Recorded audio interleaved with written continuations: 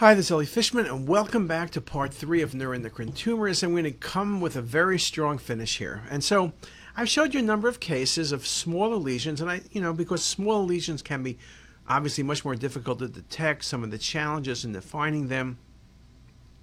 A lot of the neuroendocrine tumors, particularly the non-hyperfunctioning ones, are large masses. Here's a good example: central calcification, large mass. Often you don't see common duct or intrahepatic duct dilatation. You can see vessel displacement. This was a 7.3 centimeter mass. You can see it involves the GDA, but the GDA is still patent. If I go to the 3D mapping, you nicely see the hepatic, and you see the splenic, and you see the SMA and the patient's celiac. And again, the tumor is vascular. You can see the blush on the MIP images, but you can see it's not invading anything. If you go to venous phase, you can see the mass is pushing into the duodenum. It's compressing and involving the patient's splenic vein, proximally, but mainly the SMV, beneath the portal vein SMV junction. Again, you can see how this tumor now is soft tissue density. You don't appreciate any of the hypervascularity. There's some common duct dilatation. And there's no doubt if this is your only images, you're thinking more adenocarcinoma than neuroendocrine tumor. In this case, look at the vascularity of the lesion when I show you the cinematic. This is from the arterial phase, but a very specific, I believe, signature. You can see the vessels coming off. Here it is on a coronal display, gallstones layering out in the gallbladder. You can see the vascular map, the vascularity of the lesion, the septations, which you can see very nicely in this image. And then we could play around with the rendering parameters. So now I've hidden most of the tumor except for the blush. Mainly I've hidden the normal gland, and I see the tumor. And you can see the GDA there. You see hepatic artery looks okay. Hepatic artery, the common hepatic, comes off the SMA, a variant. And if I change it again, now I'm showing you just the vessel. So one of the things I can do with cinematic and with volume rendering in general is isolate varying structures. Here the vessels look good with a little bit of encasement of the patient's GDA. But again, very nice correlation of the tumor to vessels and the fact the patient from an arterial side on these images is resectable. And then here you can see on the venous side the compression and occlusion of the portal vein SMV confluence. Again, look at the patient's tumor. You see how it's necrotic and cystic. You see the patient's collateral vessels. You see some contrast in small bowel. You see the fact that tumor, this is another example, vascular, not very well defined. It's unusual. It's kind of almost looks like it's a duodenal lesion, but it's really a neuroendocrine tumor invading the vessels, but also invading the duodenum from the third and fourth portion of the duodenum through the jejunum, past ligament of Treitz. Here it is again on the coronal view, the vascularity, the invasion. You can see tumor going into bowel very nicely. You can see the vessel encasement very nicely. So really an impressive example of an invasive neuroendocrine tumor. Here's a few more images showing you the tumor on venous, or at least late arterial phase, growing directly into vessels and the occlusion. So just beautiful example of occlusion of the portal vein, splenic vein, SMV junction, multiple collateral seen. And again, here is the 3D map, which really nicely shows you the patent vessels, the collaterals. Here it is again, where specifically the mass is, and its involvement of the portal vein, with occlusion of portal vein by SMV. Just a very nice example shown elegantly on the image on your right.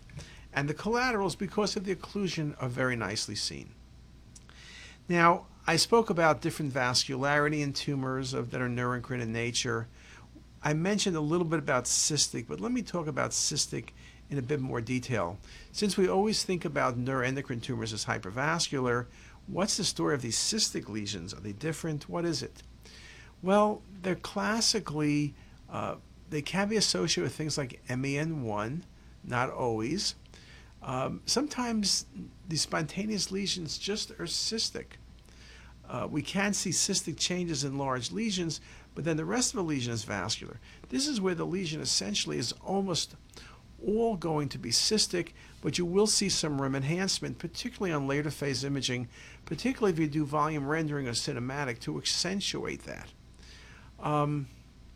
Treatment in terms of these cystic lesions usually is no different.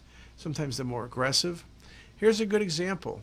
You see that rim-like enhancement? That kind of tells you that's not a simple cyst. It's not an IPMN. It's not an MCN. 25% are associated with MEN syndromes. Up to 10% of patients can undergo cystic degeneration, and this can mimic a true cystic neoplasm.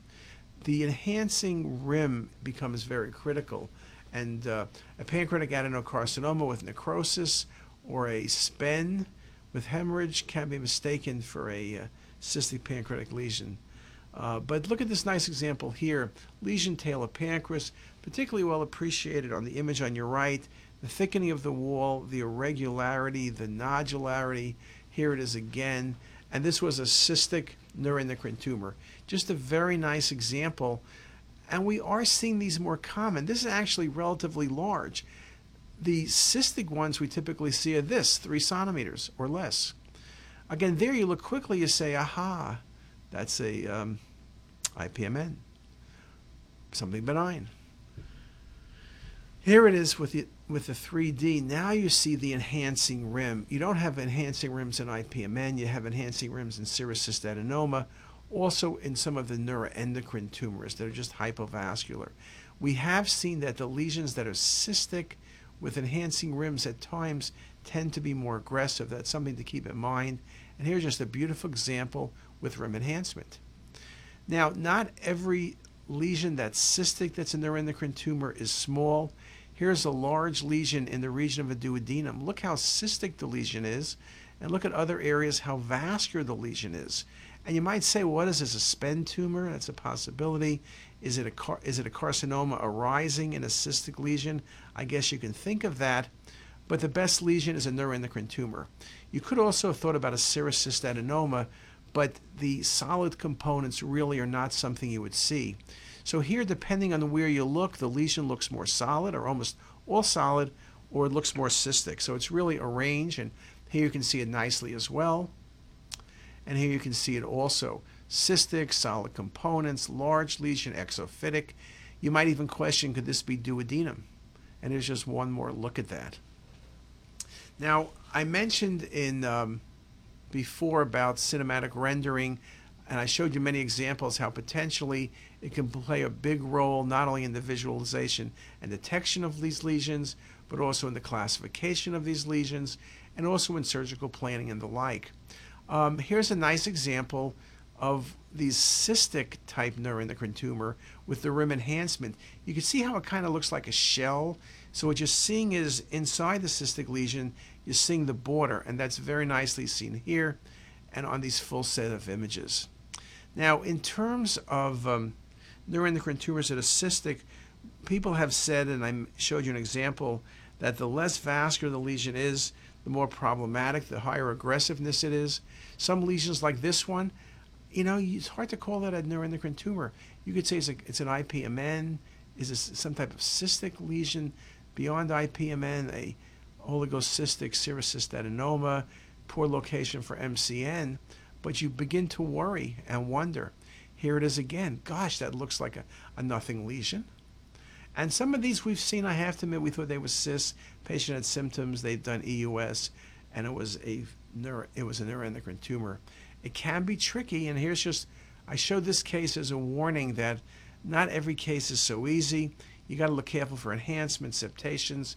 You need to have a quality study. Vascular map here looks great. And again, with this case, I did do the cinematic. I think the cinematic kind of does suggest that this is more than simply just going to be a simple cyst. The shadowing, here it is in the coronal view, the essential nodularity. So again, a very, very important diagnosis. Very important thing to think about are these cystic neuroendocrine tumors. And this example here is as good as it gets. And again, the varying appearance. So that's a lot of neuroendocrine tumors. Believe it or not, I have hundreds of more images. As I said, we are seeing so many of these cases. And if you go to CT as Us, our teaching file, you're going to see lots and lots of cases. So let's summarize. We talked about neuroendocrine tumors. We talked about arterial versus venous phase imaging. That typically arterial is better, though often you can't see them on venous, though some become isodense. We talked about vascular enhancement. We talked about how lesions can be cystic with rim enhancement. We talked about how lesions can have dense central calcification. We talked about the vascularity. We talked about encasement, where adenocarcinoma encases surrounding the vessel. Neuroendocrine tumors grow indirectly into the vessel with kind of a meniscus sign. We talk about the VETs, or the vascular lesions in the liver. That liver mets are almost always very vascular. That's not unique. Kidney cancer can do the same thing, but sometimes you do see non-vascular liver metastasis, so it can happen. We talk about how the spread of disease, whether it's to nodes or to bone, can often classically be very vascular. And then I did touch on some of the potential things going forward, from deep learning to machine learning to cinematic rendering, and how all of this can only improve what ends up being a very challenging area. And with that, that's the end of part 3. There is no part 4. There is no tomorrow. Catch you next week. Bye.